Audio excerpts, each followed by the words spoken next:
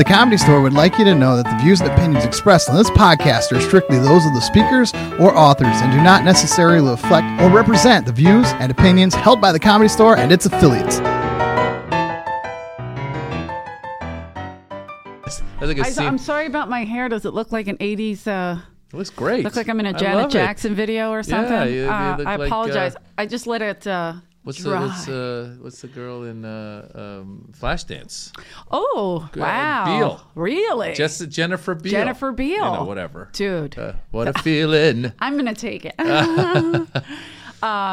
I know it's a lot, but I like it. I'll take it. Yeah. Take it. Are we on? Are we live? We're on. Oh, so what I was saying was... Wait. I want to say welcome to the Comedy Store podcast. We took a break for a little bit because Rick was on the road and stuff, and so it was just hard. Then I was on the road, so I apologize. But we're back, and then Rick isn't here tonight.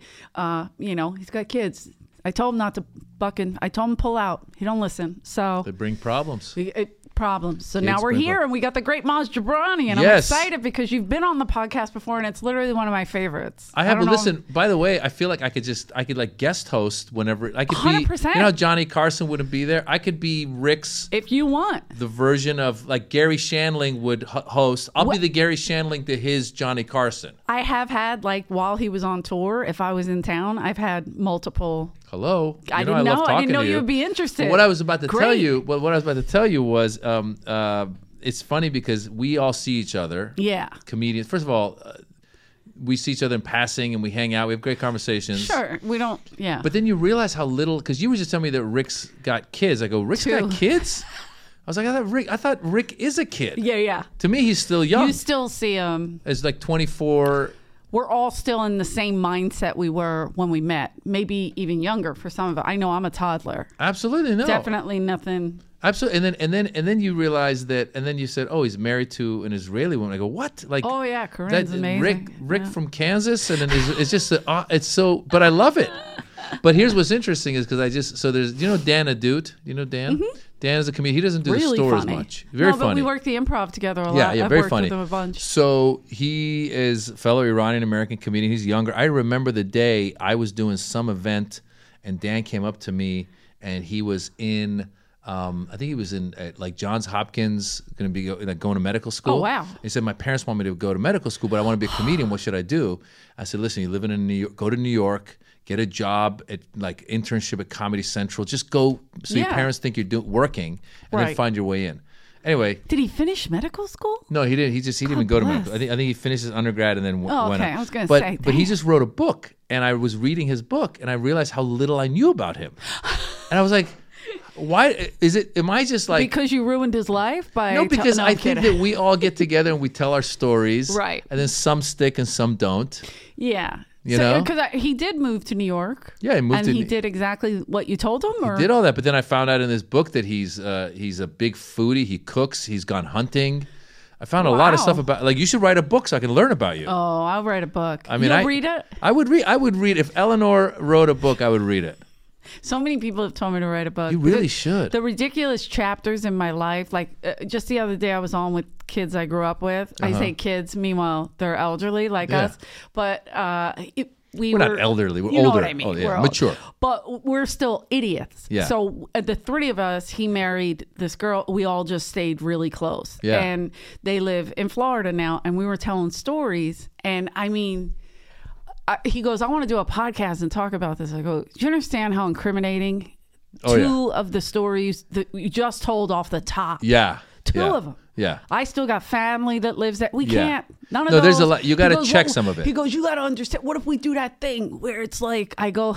A podcast? No, like a Patreon. Oh, where Patreon, they have to pay. I go, pay. Oh, you think they're not going to get somebody? Hey, what is he talking about over it's there? It's still illegal, even if they're paying to listen to you. No, that's why the book is great, because I think you've had such great experience. I was just thinking about, like, once in a while when I see you, I go, hey, Eleanor, right? Yeah. And I remember it was Barry Diamond who used to, sure. when you were waiting at the... I always talk about this. I aged in his act. Yes. That's terrifying. He used to go, Eleanor, like I'd walk by in the main room and he'd go, Eleanor, that's my wife, Eleanor. 14 years old, God bless her. And he goes, but she got the body of an 18-year-old. Then I became 17-year-old with the body of a 20-year-old. And I was like, oh my God. I have to quit. I've aged in Barry's act. He did it on the road, by the way, people told me. Oh, really? I love that. But wait, wouldn't you have to be in the audience for him to do? No, he used any waitress. Oh, okay. He just liked the name. He just liked saying the name. That's hilarious. But I always got more tips because they were like, that's kind of rude what he said. Oh, I see. Okay. That's good. It's I started in the late 90s here, and we saw, I'm just thinking about it. We saw I think in the end, everyone's nice and they got a good heart, but we saw a lot of craziness. Wait a minute, you really believe that? I'm kidding. No, I mean like specifically who? No, I'm saying if you're a comedian, I think ultimately when you're a comedian, sure, you want attention and all that stuff, but you also are trying to make people laugh. I mean, if you really psychoanalyze this whole thing, it's not like you're saying, oh, I want to, like let's say, for example, let's just take extreme examples here. Like, I know you're gonna go. No, you don't know where I'm gonna go. I'm saying let's say you take, for example, the Iceman, right? The guy who was the killer. The Iceman Cometh. The Iceman Cometh. The guy who was the killer Which would kind of be like the podcast I was talking about a couple of minutes ago. Exactly. Yeah. You don't really. But he was. If you saw the documentary on HBO, they had him talking about how he was a mob killer. Yeah. And he took pleasure in killing these people who go tie them up and then sometimes like have the rats basically eat them. Yeah. So you have someone like that. Who wants to bring pain to people. And then most comedians ultimately... Was he trying to bring pain to them or just get some information? No, it was they said kill the person. Right. And it was like, I'll kill you by slowly, rat bite. Like, watch this. And he's just eating a big sandwich. So if he's on the far scale of like wanting to hurt people... Versus most comedians, I think, ultimately want people to laugh. Yeah, even if they're saying something crazy, you're saying. Like, even if they're saying something so insanely horrific, where you're like... Oh, boy. Yeah, I mean, listen, I'm not saying that comedians are put together. I thought you were going to bring up Holtzman. And I was like, that's a great example. Well, Holtzman is the biggest heart there is. Biggest heart. The nicest guy. Yeah.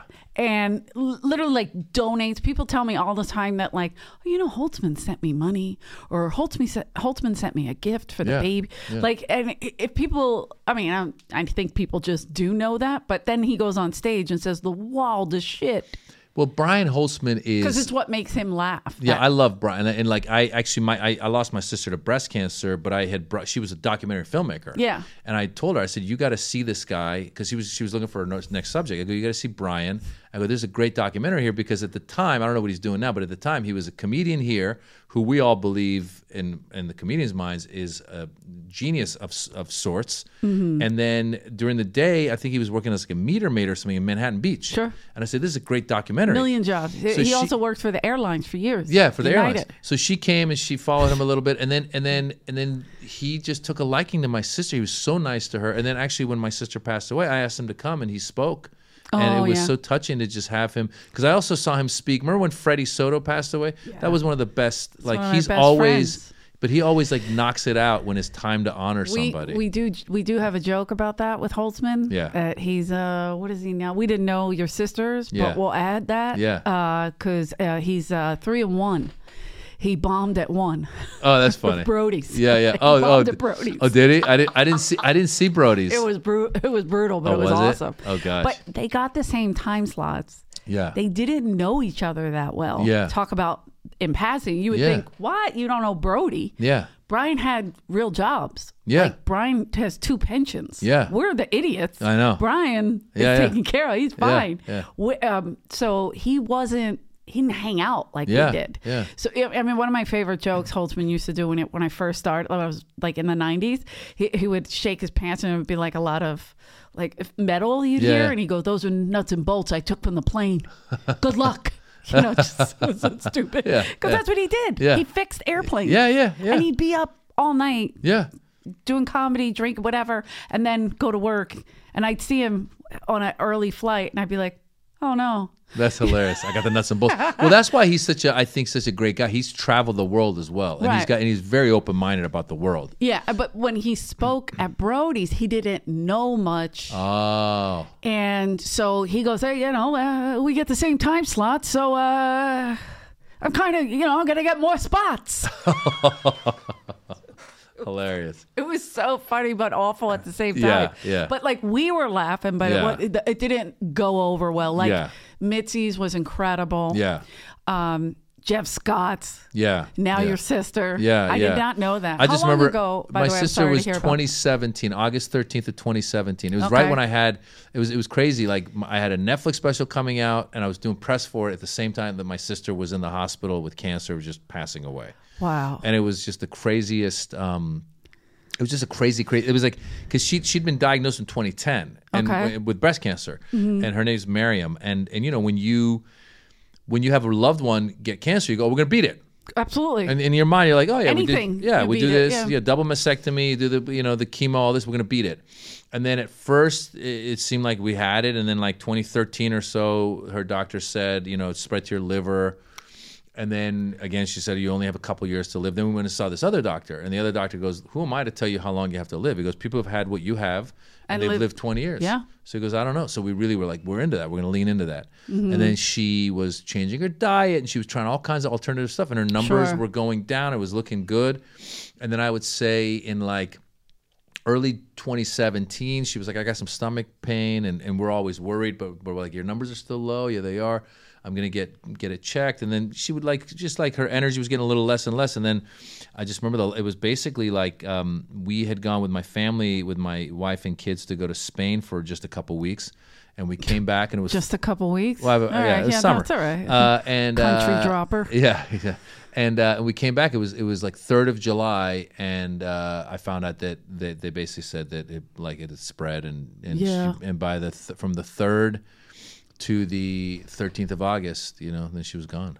Yeah, and she was like the closest person to me in my life. So that was really hard. Yeah. And I've also lost a brother. Are you guys close in age? She was 2 years older than me. Yeah. And my brother that I lost was 5 years younger than me, and we lost him to addiction. So people ask me all the time. It's interesting because I've had people now in the comedy world that'll lose a loved one, and they'll reach out to me. They'll be like, "How'd you deal with it?" And I go, "Be honest with you, like when you lose a loved one, you're hoping there's somebody who's wise, who's going to be like, this is what the answer is." And you go, oh, great. But really, the only real answer that could work is if you said, oh, I brought them back. You know what I'm saying? Like you can't. I'm saying like if somebody could be like, oh, here they are. They never died. Here you go. They're back. Right. You scared? I was like, oh my God, you could do that? Like no. I wish. Lost a sister too. Yeah. So I was like, wait, what? Yeah. And then my best friend, she lost her little sister. So it's like a whole. Yeah. Like it's been a weird. Yeah. So it is hard because it's literally like today. She kind of like when we were talking, and I was like, "How are you?" And then as I sent it, I thought, "Oh no, I know how she is. Yeah. Like, I don't. Why did I ask that question?" Yeah. But at the same time, I'm like, because my sister passed. It's 2009. Yeah. August. Yeah. You know, it's crazy. My mom, she says, "Oh, honey, all the tragedies in our family happen in August. Oh, wow. August is the worst month." And I go, "Mom, I was born in August." "Oh, I'm sorry, honey." It's tragic. What an asshole. Yeah. You're trying to break the. A couple other kids, nieces, nephews. Yeah. Chill out on the August. Oh, the is August the worst thing. Yeah, it's gonna be a bad month. Yeah. Every My time. birthday, Mom. But every time. Yeah. Even like after Freddie passed, my grandma died 20 days later. Freddie was July 10th, 2005, and my grandma was the 30th. So I was like, oh my God. And my mom goes, at least she didn't do August. And I was like, oh my God. Your mom hates August.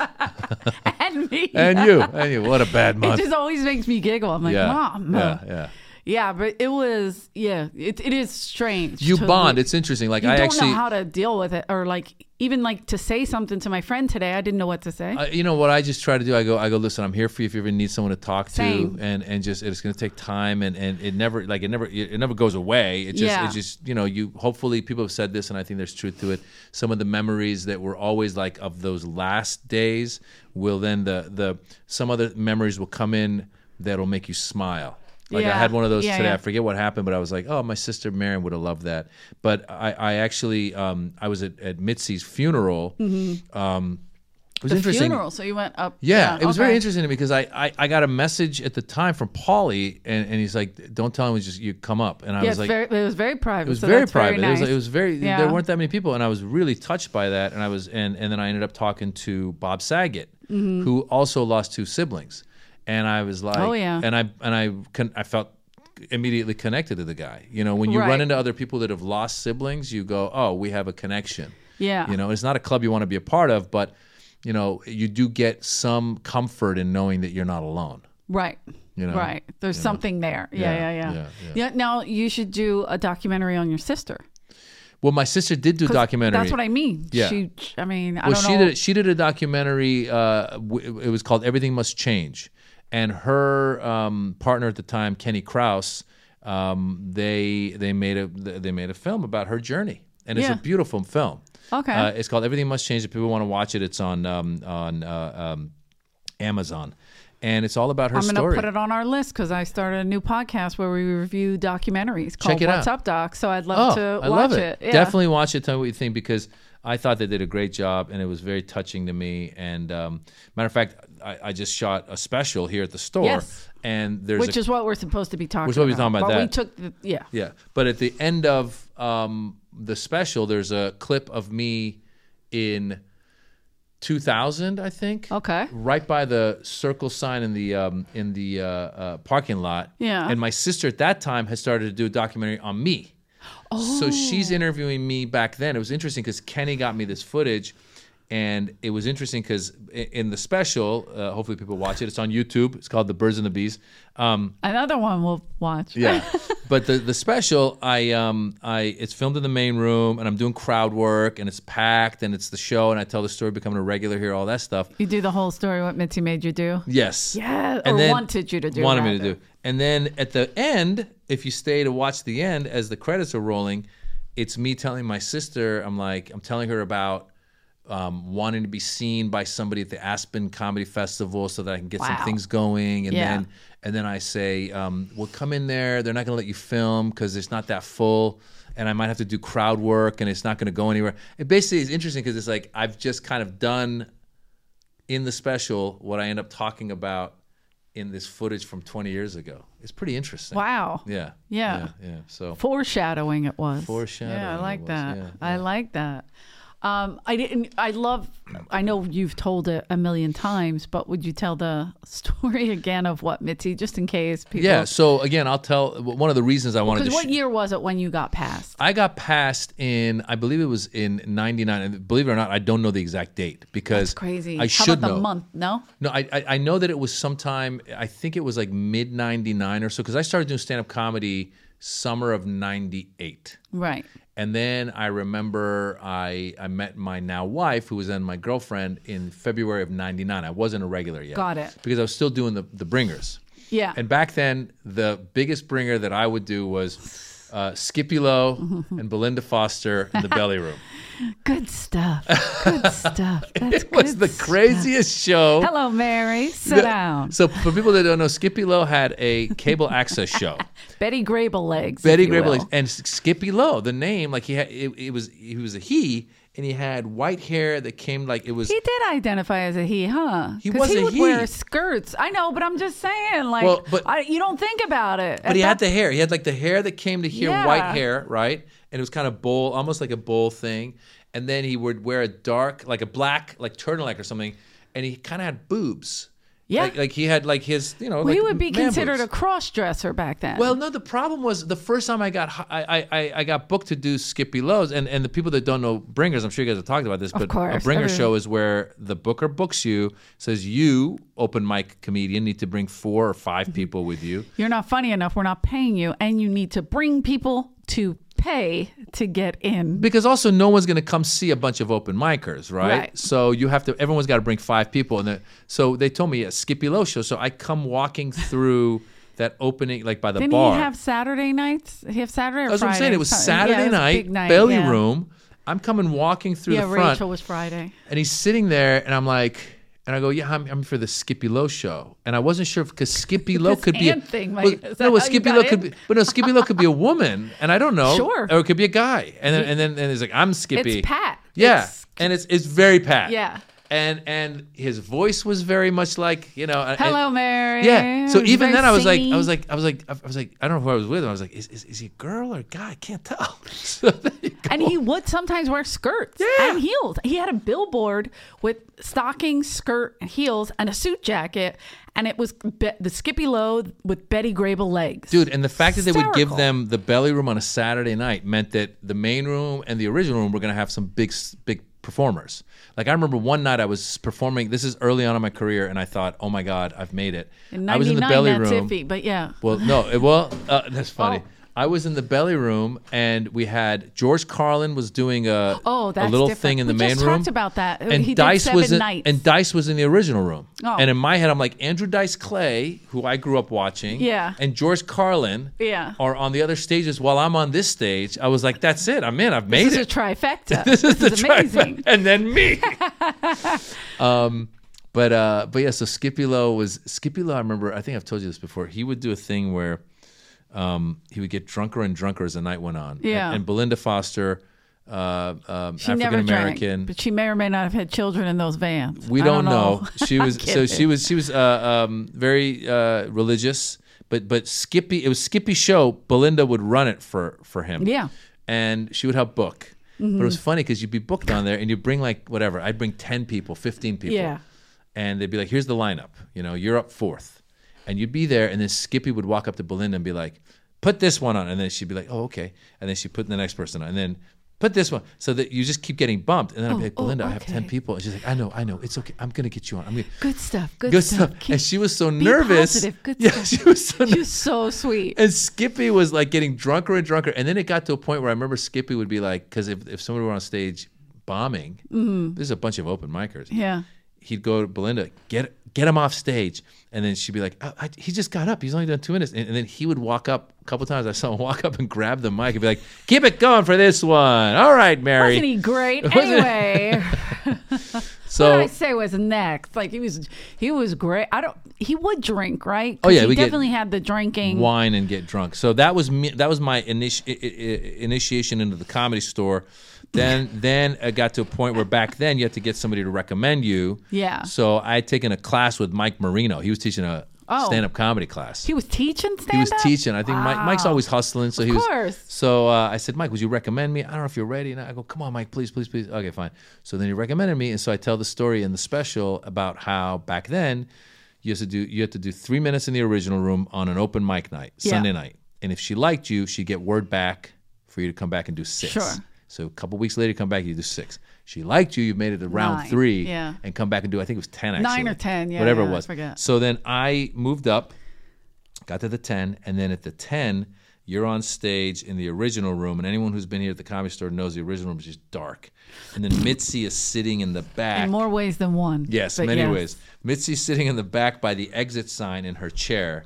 And you're walking off the stage, and you have about 20 feet until you pass Mitzi. If she lets you go by, see you later. Bye. See you. Get out of here. She's not going to talk to you. If she'll look the other way, go work. It's going to take you a year or two to be seen again. But if she grabs your arm, you can be made a regular. Yeah. So me being Iranian American, I was up there talking about whatever, being, growing up Iranian in America, a couple of jokes, blah, blah, blah. Yeah. I'm walking past. I'm like, please, Mitzi, please grab my arm, please.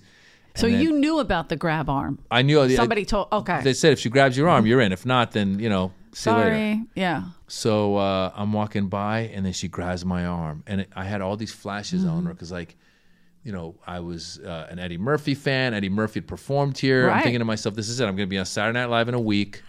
I'm going to get my own TV show. You're seeing it. The whole thing. Seeing it all happen. I had my Oscar award. I was movie in your mind. The whole thing. I was like, this is it. And she goes, you're very funny. I go, thank you, Mitzi. I'm going to make you a regular. Thank you, Mitzi. Have you thought about wearing the outfit? I go, what outfit? She goes, the hat and the gown. I go, hat and gown? She goes, the hat and the gown. And she's making a circular hat. The circular hat. Hat. Yeah. Maz, the hat, which means a turban. Meanwhile, somebody's on stage bombing. Get the turban. Get the turban.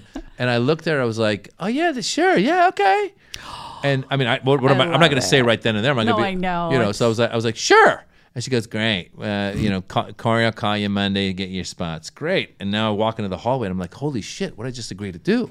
I'm going to dress up as a terrorist on stage. Wow, they say you have to sell your soul, but I didn't know it was immediate. I thought after 3 minutes. Yeah, I know. After my first foray, and then I started looking for an out, and then I thought, first because she was older, then I thought, okay, maybe by the time Corey calls me, which by the way was a day later, because Sunday night was when you did absolutely. So Monday, yeah, she switched it to Sunday because it was originally Monday when she opened. Monday night football happened. It took away the business, so she moved to Sunday. Okay, that's smart. But it was Monday night football was so new. Yeah. Now they just play it in the front bar and people run in and out. Yeah, nobody cares.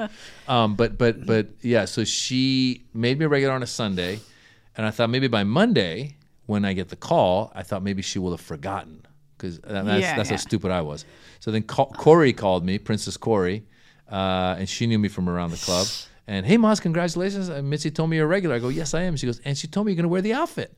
I was like, oh, God. Oh, sugar, I'm so excited for you. You're going to wear the outfit? I'll bring my outfit, too. I'm a princess. I said, Corey, what happens if I don't wear the outfit? She goes, do I really have to tell you? I go, that meant like you're not going to get as many spots. Right. Any spots. And then she started trying to convince me. She said, listen, Mitzi must have seen something in you. This is a character that's going to be big. You know, Mitzi helped Roseanne shop for her clothes. You know, Dice Corey was drinking all the Kool-Aid. Yeah, Dice found his character here. This is she's seeing something big in you. I was like, all right. And then I hung up, and I was like, then I'm trying to look for negotiation. So I call her up. I go, Corey, because I was doing sketch comedy at the time at another place called the Acme Theater. Oh yeah. And on Eddie was that La Brea? La Brea and Beverly. And Eddie Murphy used to do on Saturday Night Live Mr. Robinson's Neighborhood, which was a playoff of Mr. Rogers' Neighborhood. So I thought, one of the sketch ideas I had was like Mr. Raheem's Neighborhood, because this is like right when Islamophobia was starting. Sure. I was like, I'll play like, make fun of it in a way. And so I told Corey, I said, Corey, what if I do like 12 minutes of my act, and the last 3 minutes I become like Mr. Raheem or something? She's like, that's not a bad idea. Let's think about that. I was like, all right. And then I said, let me come in and talk to you. So I wanted to talk to her. And as you remember, Corey was a big fan of like old movies, like from the 20s and the 30s. Do I remember? Yeah. She dresses like that. She's in that era. She's in that era. She was in that era in her 20s. In her 20s, exactly. Terrifying. And so there was a famous actor named Rudolph Valentino, who I'm sure you know, my sister dated a guy named Rudy Valentino. Well, there you go. Grew up in South Philly. Yeah. Always funny. So he was famous back then, and he used to play the Sheik or the Sheikh. There was a movie where he was like this. He was this. This hero, he had that, like black eyes, kind of like I feel like it was makeup, right? Yeah, because I think Rudolph Valentino was probably like Mexican or something, but he was playing this Arab dude, and he had the eye thing, and then he had I didn't even think of that. Yeah, and then he had like a white, almost like a white turban-y looking thing, and he would have like almost like horse riding boots, and he was like hero. So I was like, Corey, what if he rode a horse, right? I think he did. I should go see it. Yeah, but I was like, Corey, what if I, rather than playing like a turbaned terrorist type, what if I play the root like a Rudy Valentino, like Rudolph Valentino, like a hello girl. Hello, yeah, he was like a sex symbol. Yeah, I go, what if I go the other way? And she's like, I love it. I'm going to tell Mitzi you're going to be the Rudolph Valentino. Let's go. And I walked out of her office. I'm like, what am I doing? I was like, I don't want to do this. Like, what are you doing? She was wearing a tiara. Where the fuck am I? Where am I? And so then I was like, okay, I got to get out of this. So then I was talking to my sister Miriam about ideas, like how do I get out of this? And the two things that came to mind, one of them was my father had moved back to Iran at that point. Okay. So I thought, okay, if the Ayatollahs in Iran get word that there's somebody making fun of them, and my dad's back in Iran, he could be in trouble. God forbid. But even worse, I said, for you guys, I said there was this guy. This is actually true. There was this Iranian dude who was making fun of the Ayatollahs on Iranian television. He was a comedian who was doing it in Persian. Sure. For Persian TV. I feel like that's such a big thing. Whatever your culture is, people make fun of it. Yeah, but imagine like on Telemundo, if there was a comedian making fun of the president of Mexico, right? I'm sure there is. Yeah, and you and I don't know what that means, right. But the Mexicans are like, it's great. Yeah. So similarly, this guy was making fun of the Ayatollahs, the mullahs over there, and then he was at some rally here in LA, and some of the supporters showed up, and they threw a rock, and they hit him in the eye, and they blinded him in one eye. Yeah, so I do remember you telling this. That was the story. So I call up Corey. I go, Corey, listen, I was working on the turban. I've been working on Rudolph Valentino. I got a lot of ideas. I got the makeup on. I got the I've been rehearsing. I'm ready to go. I got my accent back. But I got to tell you, there was this guy and this happened. And so I could do it. But if word got back to the, God forbid, they might come after me. And worse yet, they might blow up the club. And she was like, oh, let me call you back. And then I think she called Mitzi, and like 5 minutes later, she's like, talk to Mitzi. She said, wear something comfortable. You'll be fine. I got out of wearing the outfit. And the funny thing that I didn't talk. Poor thing, you're right, like sweating, like, fuck, I don't. Bro, have had you gotten a spot at that point, or you didn't? No, I've been getting spots. No, but you were getting. No, they were giving me spots. They thought because I was being the good employee. You kept pushing it. I was being the good employee. I was like, I'm working on it. And they're like, oh, great. This guy, he's totally listening to you. Sure, you were stalling. Imagine if you have like a phone call, like you've decided to call someone to break up with them or divorce or whatever. It was a big call. So I remember going because then I'm thinking to myself, you got to be ready for it because you're thinking, well, what if they don't bite? Yeah. What if I say this, that, the other, and they go, we're willing to risk it. Wear the outfit. Now you're out of options unless if you come up with some other. You know what I'm saying? Yeah. Like, so it was a nervous call. It was like, oh, here we go. 1, 2, 3. Hey, Corey, listen, really excited. Things are looking good. But I just got some news, and you got to sound like you're upset. Right. I got some news, and I don't know. I'm really upset about this, but this guy got blinded. So listen, I got the turban's right here. I'm about to put it on. But I'm just saying. It's in the car. It's in the car. It's on its way. They might blow up the club. Might. I mean, I think we should go for it, don't you? We should definitely go for it. She had a show called Arabian Nights. Yeah, she put that together. She had It's Fun to Be a Jew, which is hilariously ironic. And what was the other one? Night of 1,000 Guidos. Night of 1,000 Guidos. Which this other comic, I can't think of his name, Jimmy something. He was like, she stole that from me. And I was like, did he pitch it? I don't know. I don't know if he was like maybe talking about doing it or whatever. Yeah. But we had to do so much detail for those shows. Well, especially the Night of 1,000 Guidos. We had to put the red and white, like tablecloths. Oh, if you go to an Italian restaurant and you see those red and white that. She liked the themes. We had a fucking tape. You know how hard that was? Yeah. Every table in the main room. But you know what? God bless her, because in all honesty, like early on, I felt like. Especially when you're starting out, I feel like I wasn't getting the love that I was hoping to get. Mm-hmm. And I don't know if that's because somebody might be looking at me going like, oh, this is a shtick. This guy's got a thing, the Arab thing, they don't take you seriously. Sure. And so for her to go, there's something different about you. Let me put you up. It makes you feel like, oh, I'm in the game now. Like it really helped my confidence. And by the way, it's also being put into like basically the minor leagues where you're going to just be going at it. And you guys came up with a big tour. Yeah, well, the Arabian Nights turned into the Axis of Evil comedy tour, and it was me, Ahmed, Aaron Cater. It was originally with Sam Tripoli, but then we ended up on the special putting on Dino Bidala, who's Palestinian. Okay. Because Sam being half Armenian didn't quite fit the Middle Eastern thing.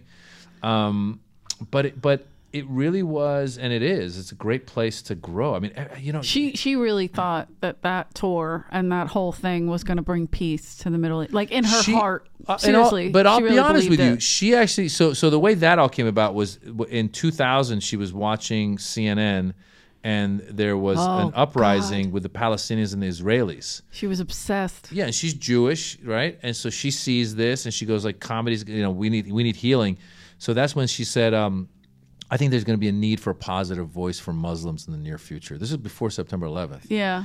And so she saw something happening. And at the time, I was the only Middle Eastern comedian here. And she'd seen Ahmed at some show in the main room, so she brought him in. Then I got a call from Duncan, who was then the booker, going, do you know any other Middle Eastern comics? And I was like, I saw a guy. The Sheik. We called him the Sheik. Who? Duncan. Oh, really? Why? Because Corey left, Princess Corey, and then we were like, Duncan, you could be the Sheik. That's hilarious. So he was the Sheik. So Duncan called and he goes, do you know what I mean? And I said, listen, I saw this guy at the Ha Ha who's half Palestinian. That was Aaron Cater. Oh yeah. I go, maybe him. So then he got an audition and he got in. And then Sam Tripoli at that time had auditioned for Mitzi but not gotten in because he was just doing him. Yeah. And I was friends with Sam, and his last name's Tripoli, and Tripoli is the capital of Libya. Yeah. So I called him up. I go, listen, do you have any Arab or any like Muslim? He goes, well, my mom's Armenian, so I'm half Armenian. I go, I think that'll work. Yeah. So I called up Duncan, who's friends with Sam. I go, Duncan, he's half Armenian, which isn't really Middle East, but yeah. Mm-hmm. So he's like, all right. And Sam became a regular because of that. Like, yeah. So she was looking to put the show together. I thought it was different than Armenian. I thought we gave him or somebody told him to say a different place. I think he said Syrian, but no, Syrian. Something like that. I vaguely remember it being the Armenian angle because I was like, good enough. It's like, yeah. Because we didn't have anybody. So the show had me, Ahmed, Aaron, who did have Middle Eastern backgrounds, Sam, who's half Armenian, that's not really Middle East, Anand Chulani was Indian. Oh yeah, but he can only do 13 minutes tops. God love him. And Whatever happened to him, you think? I think he ended up writing for Tony Robbins or something. Of course, he was that guy. Yeah, he was the feel-good guy. Well, listen. I don't know where she found him, but he ended up on the show. Then there was showcased. I watched him, and then she put him in the main room. Okay, and the light didn't come on. He goes, "Okay, bye." Oh my God! We're like, whoa, scrambling. Hilarious. Oh, he had like 12, 13 minutes. She had Lemaire, I think, do like a belly dance or something. Of course, Lemaire. But Lemaire did a lot of characters. Yeah. A lot of people pick on Lemaire and talk shit because they didn't know. Yeah. She did 1,000 characters. Okay. And that's why Mitzi loved her. It was part of the variety. Well, whatever it was, the show was, because back then, now we have a lot of brown comedians, but back then, like brown from my part of the world, back then there was like 4 or 5 of us. So she put whoever she could on this show. And it was a crazy show. Mm-hmm. But again, she gave us something. And then more importantly for me, once I became a regular, and I'm sure you experienced this, which was the 12:30 spots that would become 1:30. You got to follow some like crazy heavy hitter that just did some dirty, dirty shit. Mm-hmm. And that's how you grow. I noticed now after COVID, like my spots, like even if it's 11, right? 10:30 turns into 11:30, whatever, because we always get backed up. People drop in, whatever. And we always make room for that. So if it gets pushed back, the latest now, 11:45, maybe midnight. And it's only because of COVID. Yeah. Then I was in New York and I started working like the Cellar and the Stand and all those places. And they're like, yeah, your spot's at 1:25, but it could be 2:15. And I'm like, this is great. Yeah. This is making me feel alive again. Yeah, I hate this early shit. Yeah. So New York is still doing. Well, New York, by the way, when you do New York at 1 or 1:30 or 2 in the morning, there's an audience out there. It's packed. Whereas here at 1:45, that's like the last act of the night. Yeah. Because they have to close at 2. I think, we used to push it for sure. Yeah. A while ago, we used to push it. And even when Adam and Eric kind of turned this club around, and we were packed, people stayed till past 2. We just locked the front door. We could stay there. Yeah. We just couldn't let any more patrons in or serve alcohol. Everything had to be off the table. But you could stay there. Yeah. Because I remember a bunch of times performing with the front doors locked, and it's like, now you can't leave. Exactly. Yeah, Goodfellas. Yeah. Now you can't leave. And it's a magical place, you know. I remember with the way we used to get bumped. I remember one night, it was a Friday night, and I think the lineup in the original room had like, I don't know, 10, 12 comedians. Okay. And I think 1 or 2 got up, and then I think Eddie Griffin came in. I was going to say, you were here during the Paul Mooney, Eddie Griffin, Dice. So in one night, it was Eddie I think did about a couple hours, Paul Mooney did a couple hours, and the rest of the acts all got bumped. Like, you know. Yeah. You know Nancy Pimento? I don't remember Nancy. So I might even be saying her name wrong, but Nancy Pimento, she wrote for Shameless. She's brilliant. She was on South Park. Very funny comic too, and she was working here, and she was like, she was part of this group we called the Fun Bunch. But and again, I was waiting tables, and it was just a group of people that I guess they were comedy buddies. Yeah. So we used to kind of like torment them, or Don Barris, whoever was hosting. Yeah. So Nancy was one of the first to be made a paid regular. Yeah. And she was so excited, you know what I mean? And she was the first female writer on South Park. Like, it was a big deal, you know? And so she had all these showcases trying to get, you know, move even further up, rather. Every time she had a fucking showcase, every single time here she had a showcase, Paul Mooney would come in and bump, and they allowed it. That's crazy. That's bad. Yeah. And she'd have, like, people to see her. Yeah. So it made her quit stand up. Well, it was the whole thing of like the. I mean, she sold a movie and she's fine. Well, it's the inmates running the asylum, because there should be some level of like, I'm sorry, Paul, like you got to wait. But there was a lot of like it's a little early. Let's let some comics go up. Let some comics go up. You know, we got this person's got people here. Yeah. You know what I'm saying? Like, I had a few times where I had a bunch of people in the audience and I got bumped and I was like, well, what, you know, it's so annoying. The only person that's ever had like a positive spin on it was Felipe Esparza. He was like, hey, I get to see Dice for free. Oh, that's funny. I was like, oh my God. Yeah. He goes, he did 2 hours. I was like, oh my God. That's funny. And Andrew will fight with me all the time. He's like, I never did that. He goes, I did that on the road. I go, okay. And then a girl that I waited tables with, we hang out in Vegas. Yeah. And so I brought her backstage after a show and I go, Andrew, do you remember Tamara? And she's like, probably not, because he was too busy doing so much stage time. Yeah. She goes, you would stay up there forever. Like, yeah. you know, when you just, you're not going to lose your job, so you're going to fucking get it out. Yeah. That's what she did. And Andrew just started laughing. That's hilarious. Was like, all right. Yeah, I remember like he definitely did. Of course, yeah. It was Dice, it was Mooney, Eddie Griffin. Eddie would do like 3 hour, like it was crazy. Eddie would do stuff where it was like he was done. It was right. done, and then he'd be ready to go, material. and then he had a posse, he had like a group of friends, and they would be like, then they would start calling stuff out. They'd be like, do Sammy, and then he'd start doing, and I'm like, do Sammy, he's done. Let him come off. We're waiting. Yeah. The funniest was one time Eddie bumped, and then I think Sam Tripoli followed him next, and then Sam just used his whole 15 minutes ripping into Eddie. And he was like, I hope Eddie has a son who's a comedian, and I'm a superstar. I'm going to come in, I'm going to find his name, I'm going to bump him. He was just doing, it was very funny to the point where supposedly Eddie got pissed, and he was like in the back, and he's like chasing him around. I'm going to guarantee Eddie's son was in the back. Yeah, probably. What a crazy, but it was bizarro times. I could see it. I love it. But that's how you grow. Like, I've had now people like, you know, young comics will be like, hey, can I come open for you at some big place? And I'm like, I go, that's not really learning. You know, like you don't learn if you perform in front of 1,000 people that are ready to go. They'll laugh for 5 minutes no matter what you do. Learning is following one of these. One time Dice did something where he was like, he's doing his act. He's got like, there was like maybe already, it was like a thin night. It was like maybe 20, 30 people in the audience. He's doing the act. Most nights were thin then. Most nights were thin then. And he's like, he was, you know, like an hour in, and then suddenly there was feedback on the mic. And he looked at the mic, and he looked at the audience, and he just dropped the mic, and he walked off stage. And I was next, so I had to like walk up. I almost looked like I was like a tech guy. I walked up, and I was like, hey, keep it going for the description. You're like this. Yeah. Anyway, guys. I mean, what a great place. So Muslims are funny, huh? Yeah. Oh, my God. No. Yeah. Well, I learned. I mean, you're right. That is when you learn, but it's also nice to perform in front of a crowd that is receptive versus. Well, no, but it's both. So now I've gotten pretty good at being in any environment, and before going up, especially if you're doing like a corporate or something, I'm looking around, I'm looking for the thing that's going to be my into the show. Meaning, like, I learned a lesson one time following Joey D. Oh. So Joey Diaz, I go, Uncle listen Joey, up, cocksucker. Hey, listen up, cocksuckers. I go, Joey, do you ever like have a set list? He goes, you know how it is, Maz Jobrani. I'm driving over here. I got my set list. You get up on stage, you got to start calling audibles. So it's like football, right?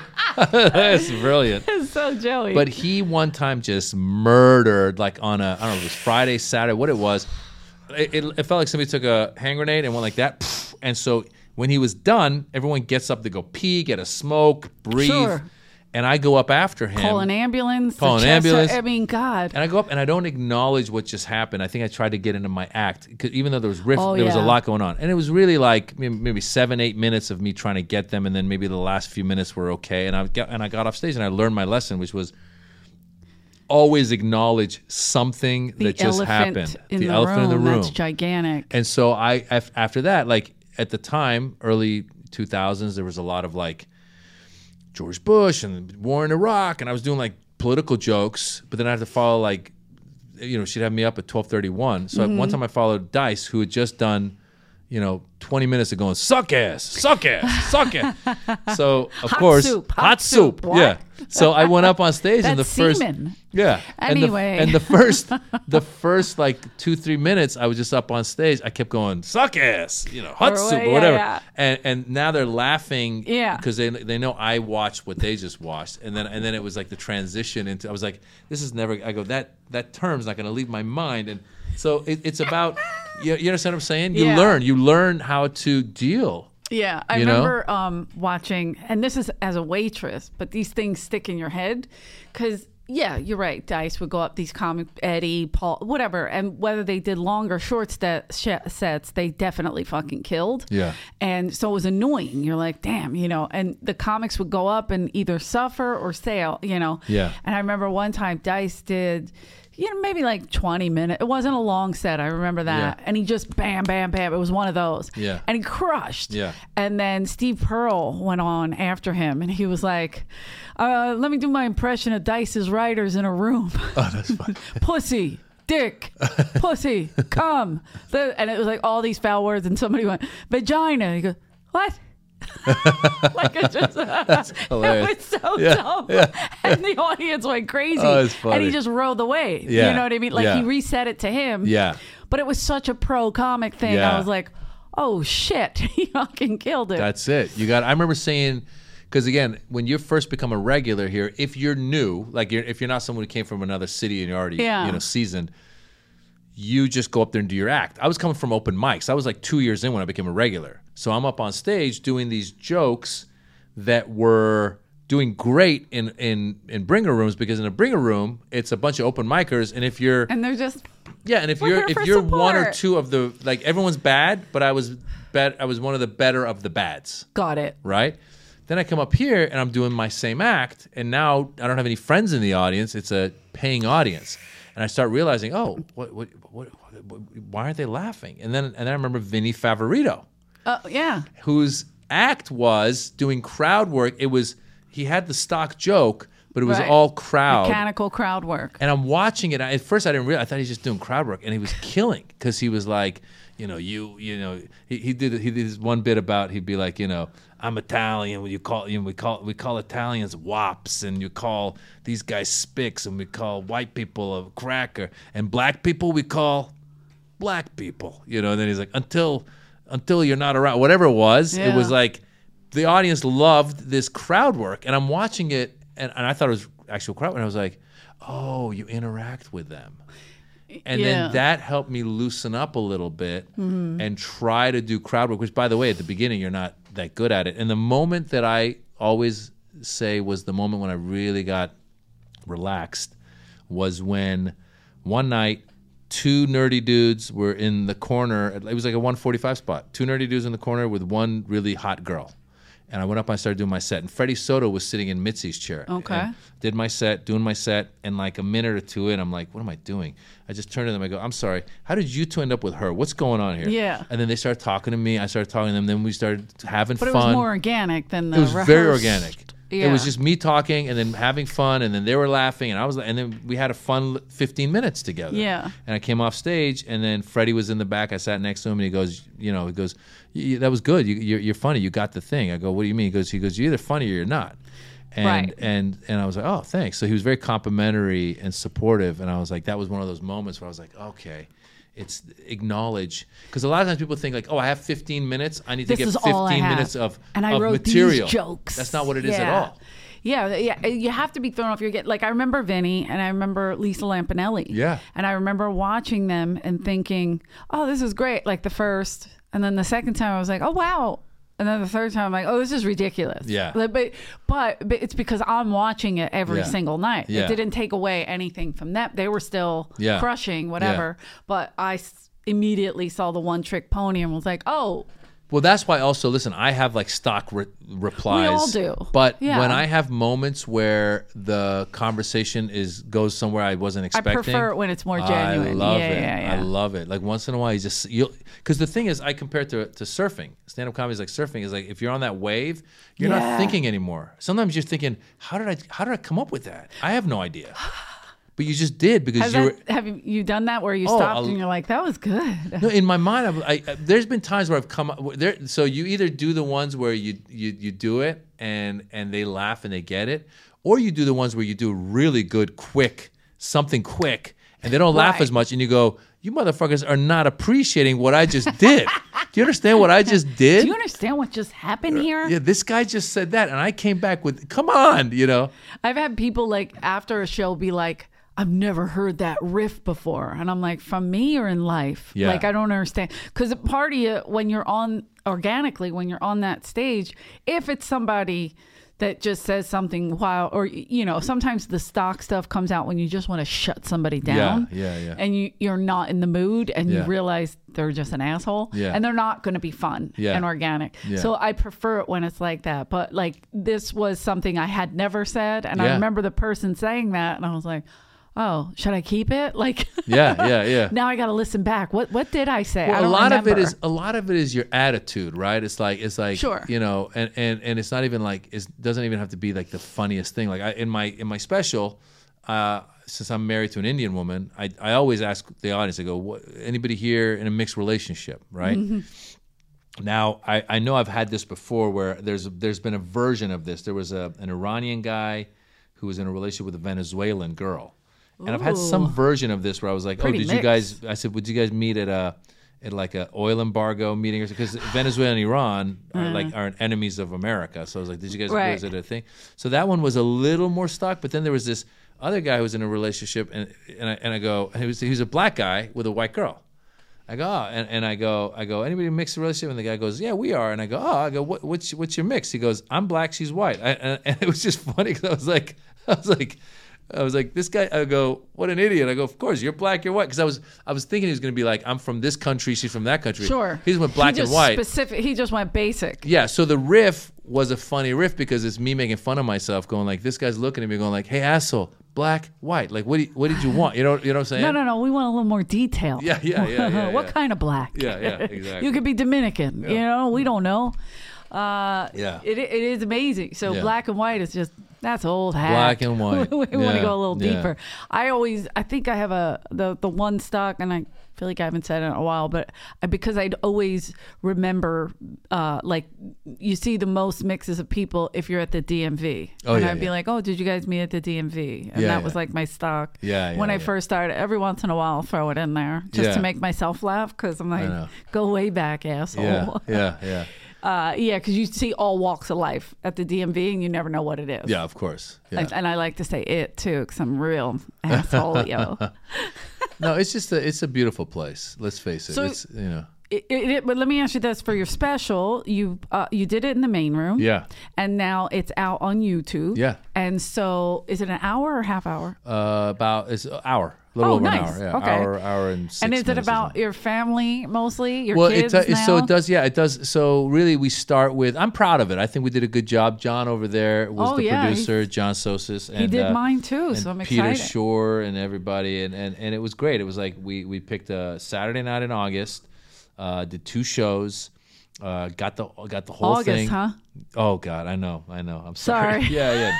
Somebody died that night, and no, it was such a great thing to do because, you know, we call them specials, right? And then I've done this is my 7th special. Oh, you're kidding! That's done a incredible. Bunch. So I've filmed it. I've filmed one, my Netflix special. I filmed it at the Kennedy Center. I filmed my the special before this. I did it in Dubai. I've done a special in Sweden. I've done specials all over. I did a special at the Wiltern. Yeah, all over the place. Yeah, the Wiltern's okay. Sweden? Yeah, Stockholm, Sweden. Holy shit. But the point is, I was like, what's special about the special? And I said, well, what about the club I got started in? So I tell the Mitzi story. I tell the Mitzi story at the beginning.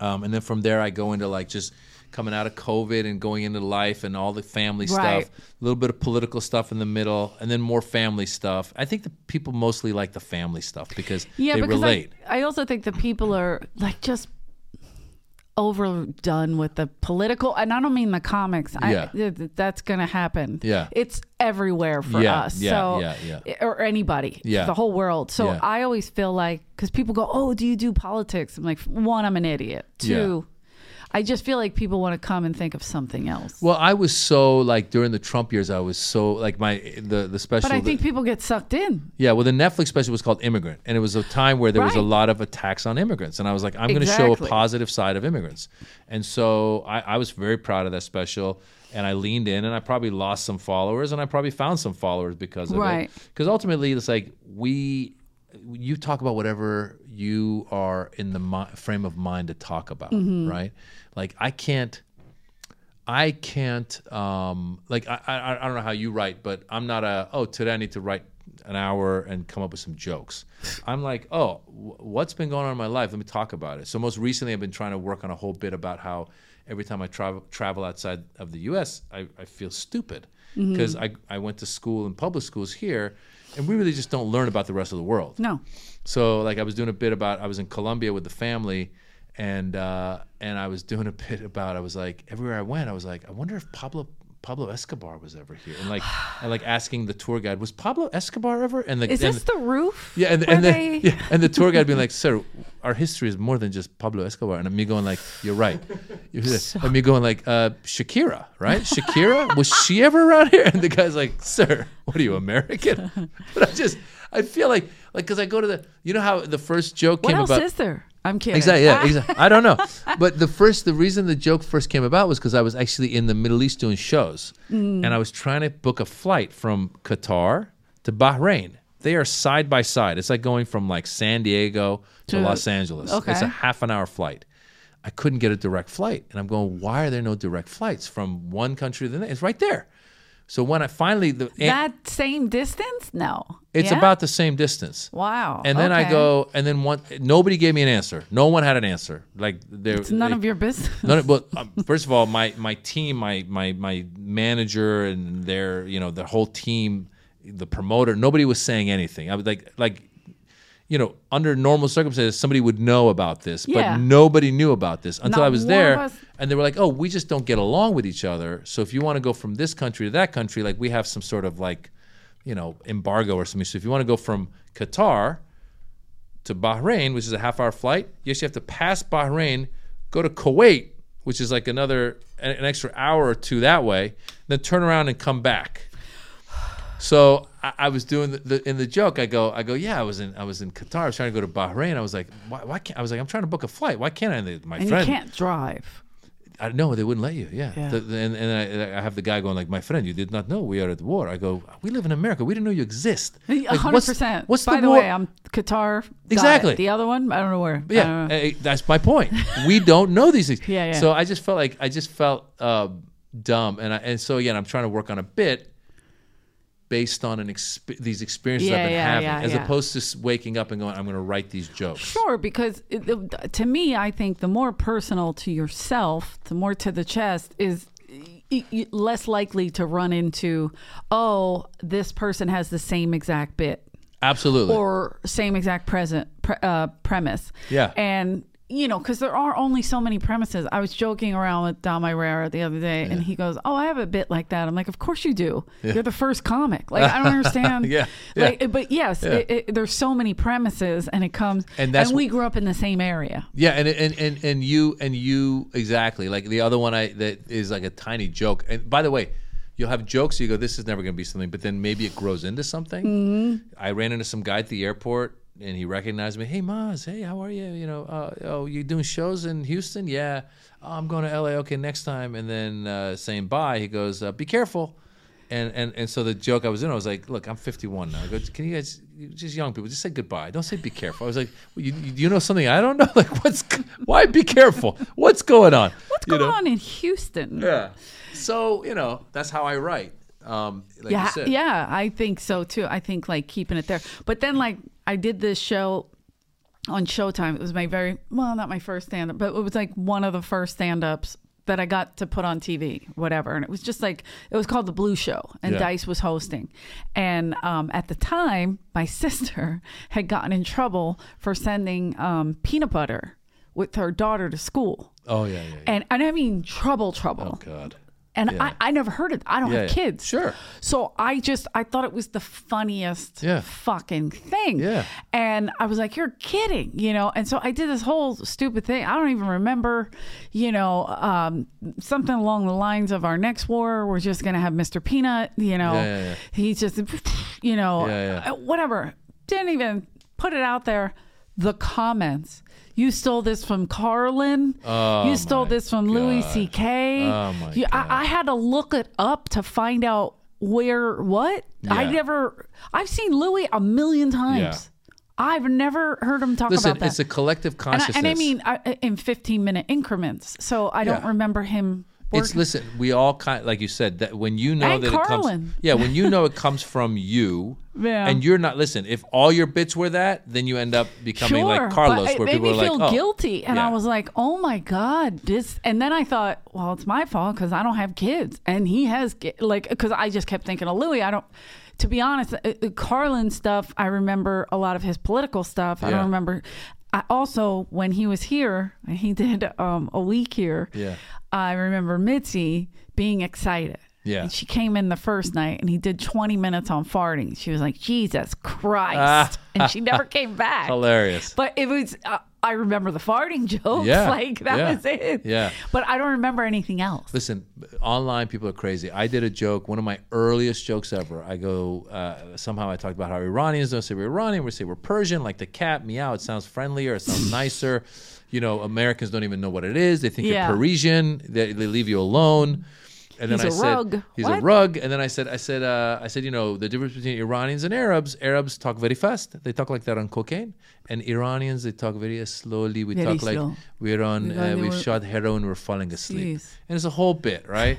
This is in 2000, this is before 2007, because I put it out on 2007 at the Axis of Evil special. Okay. Now, in, 2012, 2013, 2014, whenever it was, Joe Coy, who's a friend of mine, has a bit about Asians and their accents. And I don't think he got it from me. I think he just came up with it because, like I said, collective consciousness. Sure. And so it's also an idea, like he's Asian. Yeah. And so he was like, Koreans talk faster and these people talk slower, whatever it is. Great. So his was on Netflix and it had a ton of views.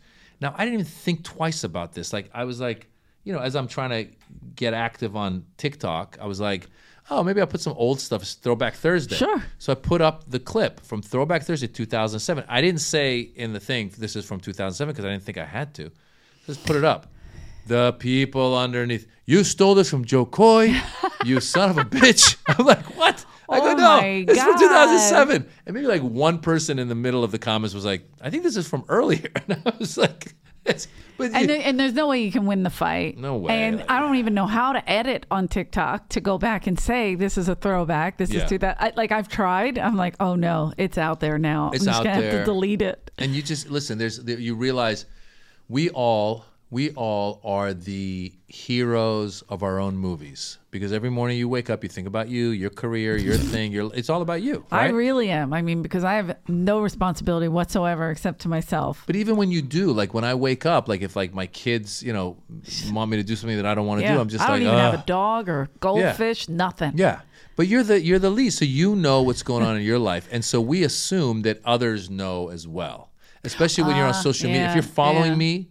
Like sometimes when people like comment negative comments, I'm like, are you following me? And you like, why are you following me? Right. Like if I'm causing you this much angst, why are you even following me? Somebody, so we started putting those clips. Comics, they're like, you have to put the clips, right? And it's like I feel my soul leaving my body, and I'm putting them out, right? Yeah. And I just hate it. And then people are like, why can't, if you're gonna be here, why can't you just go live? Go fuck yourself. Come to the show, you dick. Yeah. Right. Yeah. So I'm like, whatever. So I'm putting these clips out, and then this person, I don't remember who it was. I don't remember if it was a guy or girl. I don't remember. I just know they put a comment saying, "Oh, crowd work. It's so easy. None of the goats do it. It's a bullshit thing. Whatever." Yeah. And then I wrote, "Thanks for the feedback," or "Thanks, man," or something like that, because I'm just like, I don't know. I don't care. Yeah. And then another person went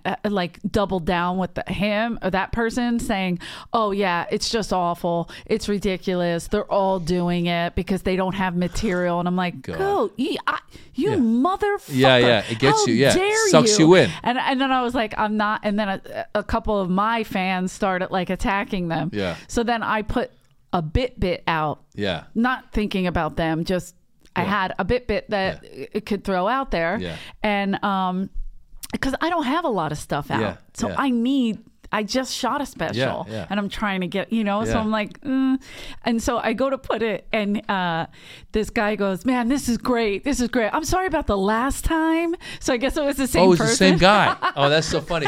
I thought you said you said someone's gonna come in and be like, this girl's all material. You need more crowd work. No. He literally was like, last time I was just trying to be funny and your fans attacked me. My wife sent me something today, this really cool image in Japan.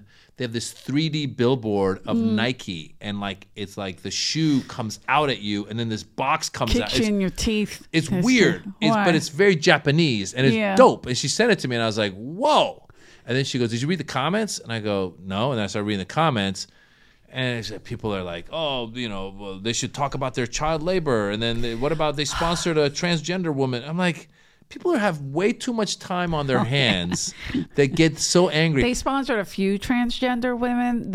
Everybody's upset about Dylan. Yeah, it's like, just move on with your life. Dylan's my friend, so I how is this bother? Are you friends with Dylan? Mm-hmm. How is this bothering you? Like, just move on.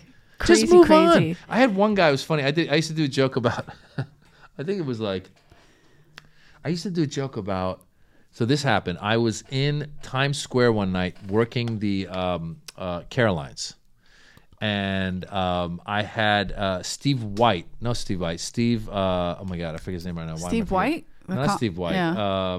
Steve Byrne? No, it wasn't Steve Byrne. Black comedian, but it wasn't Steve White. It was another. Anyway, whatever his name was, he did a guest spot at the Caroline show, and he left. And then 15 minutes later, he came back. And I go, what happened? He goes, they won't let me go past. He goes, Times Square is closed. There was some kind of bomb threat. Oh, I shit. go, what? And it turned out there was a guy who was this Pakistani guy who had tried to blow up a car bomb in the middle of Times Square that night. Oh, shit. And so the joke I used to do was something along the, I haven't done it in a while, but it was like some joke about I said, because what happened was then the Pakistani Taliban came out and took credit for that failed car bombing. And then I go, why would you take credit for a failed car bombing? Why would you call a press conference and be like, we just want to say we tried. And furthermore, win some, lose some, whatever it was, and I did the joke, and so I put that out as again one of those throwback Thursdays, and some guy I guess must have been Pakistani, maybe out of Pakistan, I don't know where he's from. This guy on Twitter, I didn't even see it.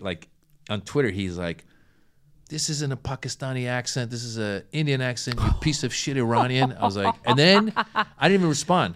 He responded to his own response and was like, I'm going to, your women are whores and Pakistani men in London are always banging Iranian women. And then he responds again to himself. He's like, you piece of shit. You're not. This guy was having a conversation with himself. He's shadowboxing on Twitter. I'm like, this guy's really upset about my accent. Yeah. And I'm like, dude, don't you have a life or something to deal with? But it was just the funniest thing. I saved those as images. I've actually the trolls are great sometimes. It really is. But he wasn't even. I don't think he was a troll. He was just. Fan. He wasn't a fan. He was just a nut job who'd lost. He was upset at me. Okay. And I did it on one of Sean Polovsky's. What's the difference between a nut job and a troll? Well, a troll is somebody who's really just trying to get you in. So they'll say something to you like, crowd work. My grandmother could do this. Right. Hoping that you'll engage. Okay. Right.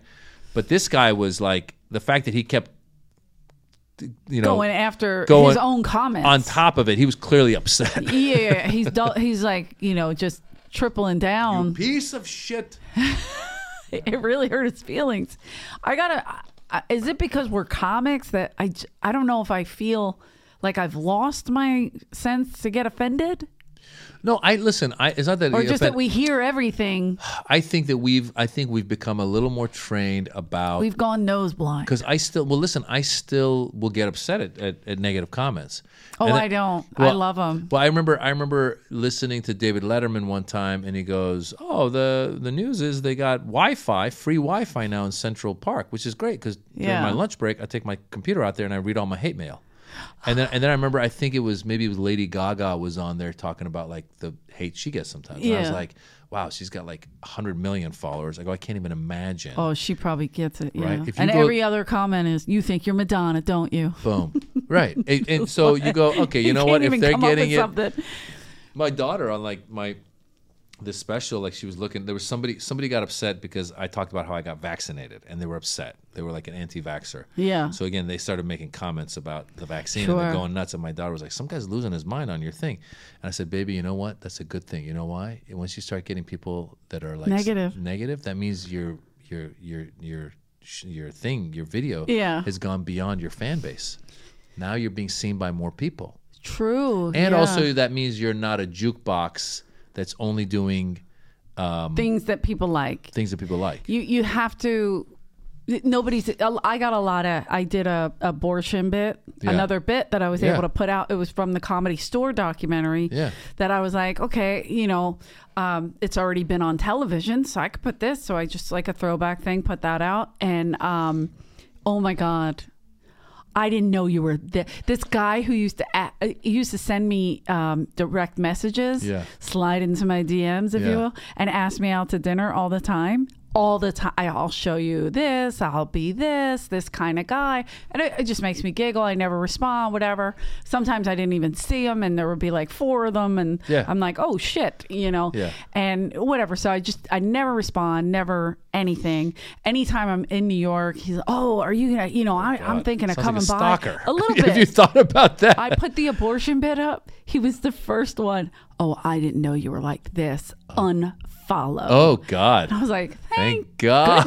Is that what it takes to get rid of a stalker? Yeah, bye, bitch. Oh, my God. It just made me laugh. And I was like, oh, no more creepy messages from this nut. They're in a crazy world, It's like, and then that's the thing when you have a fan. Some I was debating with, like, because they were just misunderstanding. And I was like, wait, just this little thing.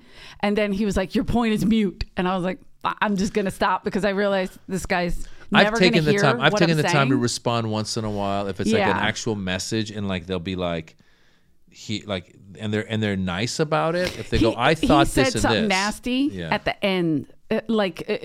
He said, you're stupid, blah, blah, blah, whatever. Like, so I was like, okay, but this is all I'm saying. And I didn't say anything nasty, but I wrote love, stupid, whatever. Yeah. Or from stupid, whatever he called me. And then that's when he came back and I was like, okay, he's not hearing even the tiniest. Yeah. He's missing this one giant point. Yeah. I'm not saying one way or the other. But what's interesting is if we could get out of this like phone and this world that exists there, and you saw these people in real life, probably 95% of them be able to have a no. I'm just gonna say like 95% of them, you'd be like, this guy's like a weirdo. Like, there's a lot of weirdos that are engaging you on there, And by the way, they all have their own baggage, whatever that baggage is. Mm-hmm. So like one of the best features on Twitter was the mute button, because you're like, oh, this guy's talking shit about me, but I'm just gonna mute him.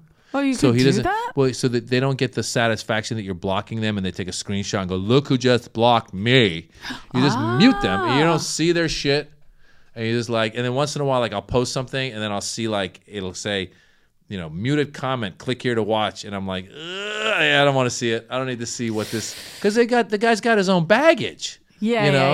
You know who I am. You don't know what my thoughts are. You don't know me. You're basing it off of one tweet. Do you know my history? Yeah, over one bit. Yeah. Do you know what I stand for? Do you know, like, by the way, if you don't like it, I love Galern one time. He was talking about like people. He would tell me that like when we played soccer with these guys, and he's like they'd come up to him and be like, "Hey, Jason, you should do this joke," and he'd be like, "Bro, that's great. You should do an open mic and do it." Like, he's basically saying, "You go do it. Why are you telling me to do your joke?" So if you're really that upset about me and you're tweeting about my abortion bit, go write your own blog about abortion. He read, Jason Galern read, I have a video of him. It's like a 2-3 minute video. It's one of my favorites. And he read this note this lady wrote about what an evil, horrible person he is. And it was about a bit he did about conjoined twins. Oh my God. And then she goes, it literally says, I have cousins that are conjoined twins, and I know they wouldn't have anything to do with you. Hilarious. Like, what? He goes, whoa, she just gave me a new tag. But it's just like, obviously it's such a bizarro bit. Yeah. And then the person took it to heart and then went and either yelped or it was long. Whatever she wrote was long. So I was like, who has that time? The other thing to think about is, I guess what we say, maybe we devalue a little bit like our voices, simply because I think comedians are mini cult leaders. Ooh. Like your fan base, it's not a all. Slight cult. Right, not all, but some of your fans really look up to you. Like people say that about Rogan. Yeah. But all of us. Like I was at a show I did a show in Orlando, And this couple had come, and I think, again, me being left-leaning with my politics, and they were left-leaning, and they had a friend of theirs that was right-leaning, and it was funny because in front of their friend, they were like, we love you and this and that. He's a little bit, whatever the cause was. They're like, tell him what your thoughts are. Like, they wanted me to convince their right-leaning friend to be left-leaning. I don't know my right from my left, so I stay out of it. But it was funny because I was like, in my mind, I'm going like, oh, these people think that I'm like some kind of, political science PhD. I actually did start a PhD in political science, but I dropped out. I didn't get past the first year. But the point is, regardless of that, I'm not like Elizabeth Warren or Bernie. I'm not going to sit here and be like, the statistics show that 40% of the thing. I don't know that shit. So I got my opinion on stage, But some people look at you and they're like probably going, I love everything you say. And then that one moment when you go, hey, here's an abortion bit, they're like, how dare you? What kind of a person? What kind of an animal? I always tell they wouldn't want me to be a parent. If I was a parent, I would be You'd be the a great parent. No. Of the kids that were overturning the cars before the Eagles Super Bowl game. You'd be the best. I think you'd be the best mom. No, I really do. I can do good in increments. But they're gonna. But your kids would love you. They'd be loving you. I'm the fun aunt. Yeah, no, you are the fun aunt until you have a kid, and then you realize like you're going to be a great mom, and you'll be disciplining them because you treat your kids a lot differently than you do your nieces and nephews. That's just nature. I don't know, but I know this. I know that like I was in Philly just last weekend, and I let my hair dry, and it was nice and curly and crazy. Me and my little sister were having a competition to see whose is bigger, and so my niece, who has a baby, so my great nephew, is that what you call it? Whatever they are. Yeah. And so I'm not a political scientist. I don't get it. Yeah, I don't get it. I'm making him laugh, and my older nephew is standing next to me, and I'm like killing, right? And I go, I'm crushing right now. And my hair, I look like a Muppet. That's why I'm crushing. Yeah. The kid's like, what is that? That's fantastic. Did that come out of the TV? Yeah. Where did that come from? They love you. And the kid's hysterical laughing. Yeah. Yeah, they and I'm love like, you. I'm killing right now. Yeah. And my nephew's like, he's a baby. Yeah. Like, you're an idiot. Yeah, let's see you do it, nephew. Yeah, go ahead, jump in here. Yeah. See if you can do it. Yeah. No.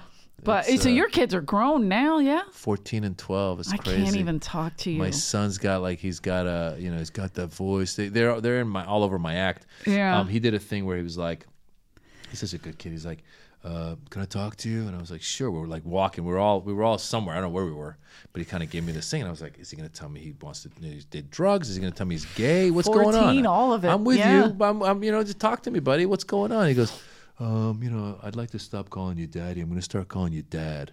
And it was like, it broke my heart. I was like, you motherfucker. Because like being daddy is like, you're my baby, you're my daddy.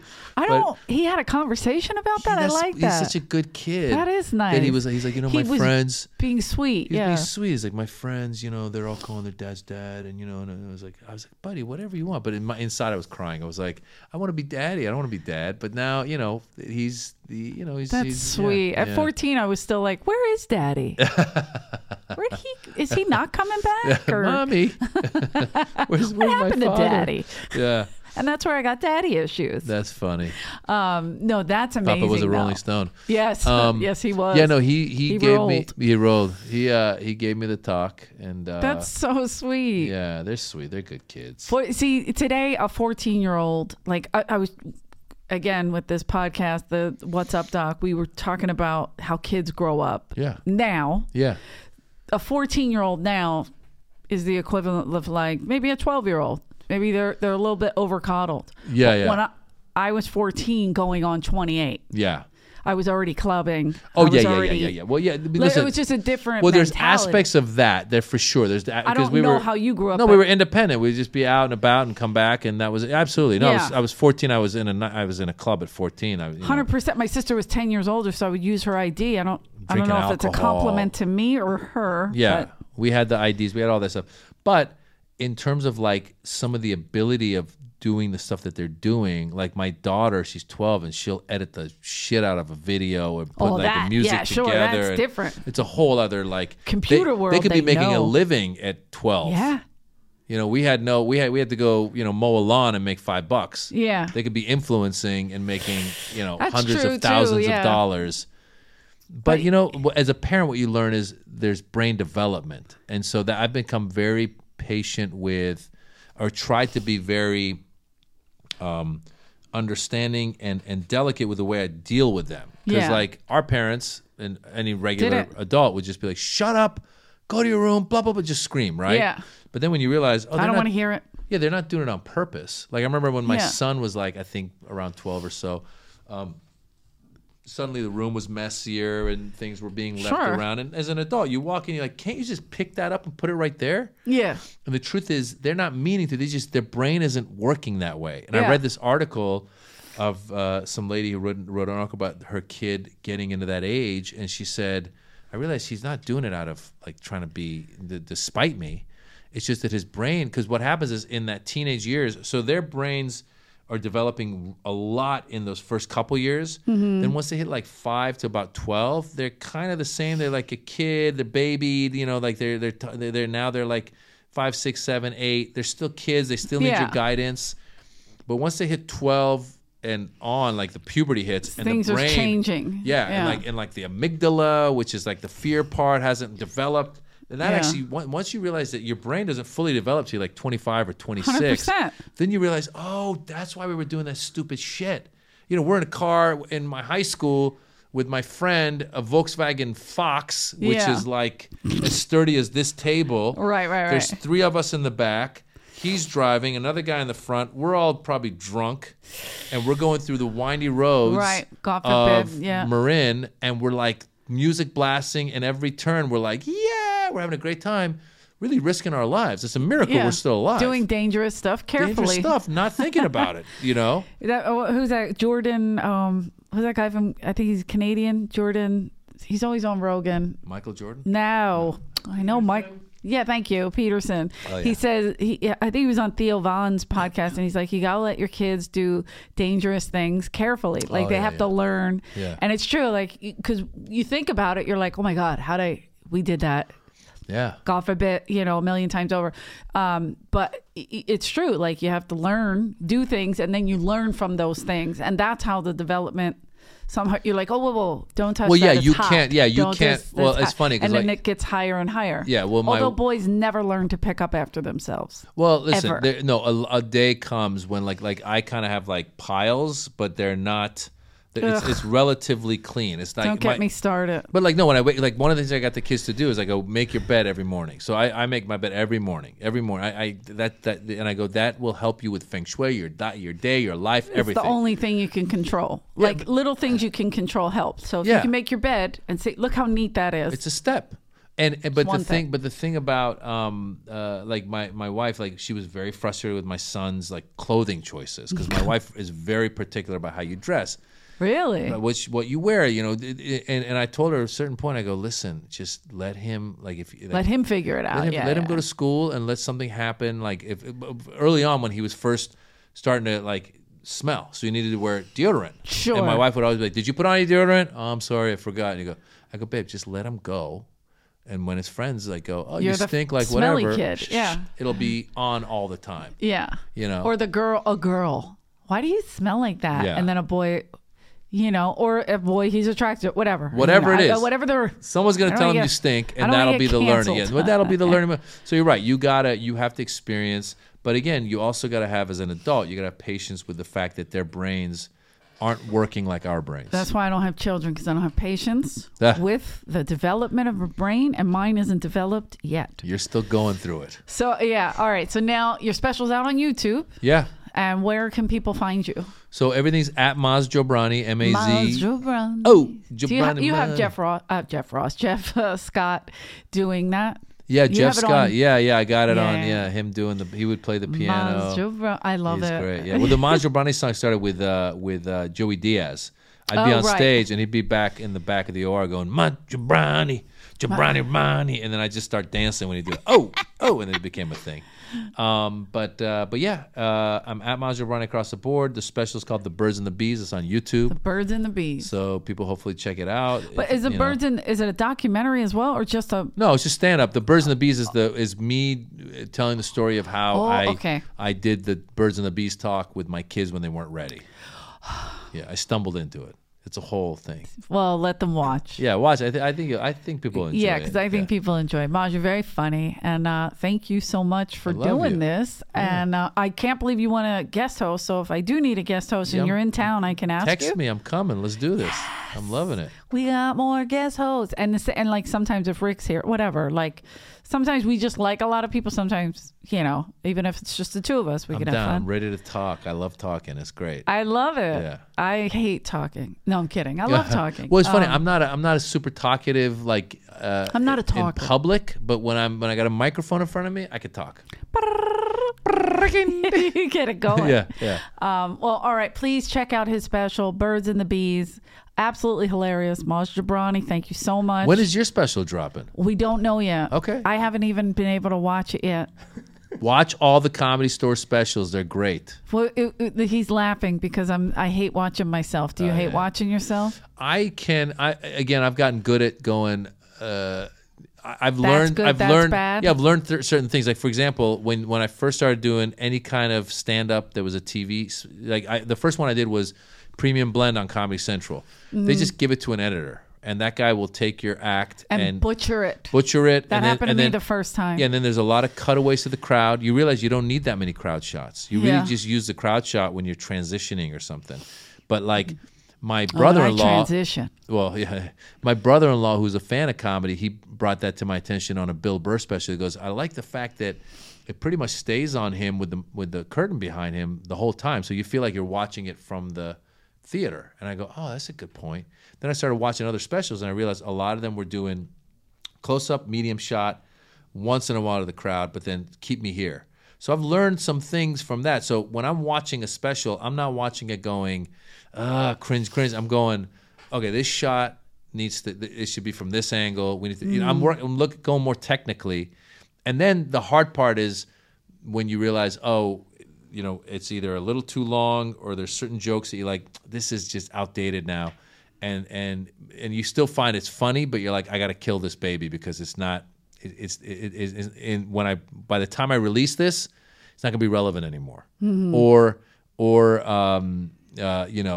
for whatever reason you don't want that joke in. And that becomes a little bit of the difficulty, depending on how long you're trying to get as well. Are you trying to do an hour, or what was it? What did you shoot? I shot 30, but I think I did technically like 45. Yeah, you did like 45, 50, and we'll get it down to 30. But to your point on the topical stuff, it's not bad to just listen to let it sit for a little bit, because then when you finally go through it, you kind of get to the point of like, because you were traveling right after yours, so it was like a minute before we all got to like a first cut. Yeah, and same thing's happening with you, and same thing's happening with Fitz. You watch it back now, and you're like, oh, we could cut this bit because it's only been a month, and it's already feeling like it's already like a dead topic. Yeah. But you really got to look at it technically and go, these are the angles I want on this.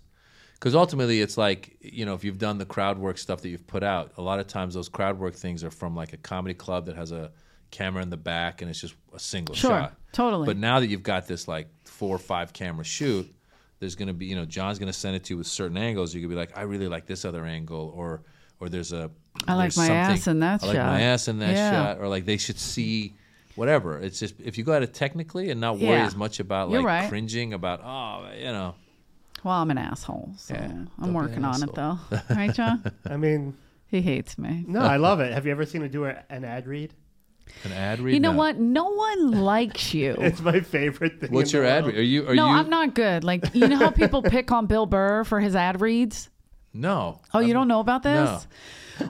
Well, him and I have that in common, except for I'm 1,000 times worse. What is it? Is he like not into it, or the product, or no, something? It's just, there are people that are too dyslexic, cool for maybe. It. No, it just your brain goes too fast, so you skip a line or you skip over or I ad lib And then I get confused, and I've always been one of those kids that, like, when the teacher says read out loud, I'm just like, I'd rather kill you. I'd rather do jail time. Yeah, do you know what I mean? Like, yeah, I'll just snap your neck and school's out. Yeah. And, you know, it was that. Yeah. So I think all that fear, words definitely mix up. Yeah. Definitely. And but there's also you and Rick specifically. Like if you compare, I cannot stand doing it. Yeah, there's also like a cool table thing where it's like we don't want to sell out and do ads, so like they can't get into it. The nerves, maybe. Yeah. Yeah. So it comes off as just reading. Where like if you look at Justin Martindale, he can sell you. He can sell you COVID. But when he's doing it, you can see his soul like leaving his body. Absolutely. Absolutely, Justin. But he knows how to sell. They sent us this fucking good soap. I think we had to sponsor them for a little bit, but it's just. I remember that. Let's get it on. It's soap that's called like Fuckboy. He sold the shit out. He was like, I will sell this to anybody. And if I had Fuckboy, I would remember that. I'd have the soap in me now. Well, like, it's great when you got a product that you actually go, oh, I'm going to use this. Like I had when I had my podcast, they were sending me the what was the one that like prep meal? You know, the prep Hello meal? Fresh. Yeah. Hello Fresh. They sent that to us, and I'm not a cook. That's trauma. Hello Fresh. Well, listen, I was telling my wife today. I go, I've realized I don't have the patience to cook. But when they sent it to me, I got with my daughter. I go, let's try this, and we made these burgers. They were delicious. See, that's so the next time I did the read, I was like, guys, this is a real thing. I go, even me, I could do it. Like, this is great. I did the same thing, and I was like, this is great. But then they had like copy as well, and that's where I would. And I would get nervous, like, oh, you're overselling, or you're this, or you're that. I don't know. Just keep Insecure. it simple. Yeah. But I did like the HelloFresh stuff. That was good stuff. But we don't have them anymore. Yeah. Well, we get them whenever they're really pushing something. So we'll get like 2 or 3 It was reads. Christmas, right? I remember it was like, because it was different tags. We'll have them again for Thanksgiving. We'll probably have them for 4th of July. Like when the big food holidays come, they reappear. It's coming.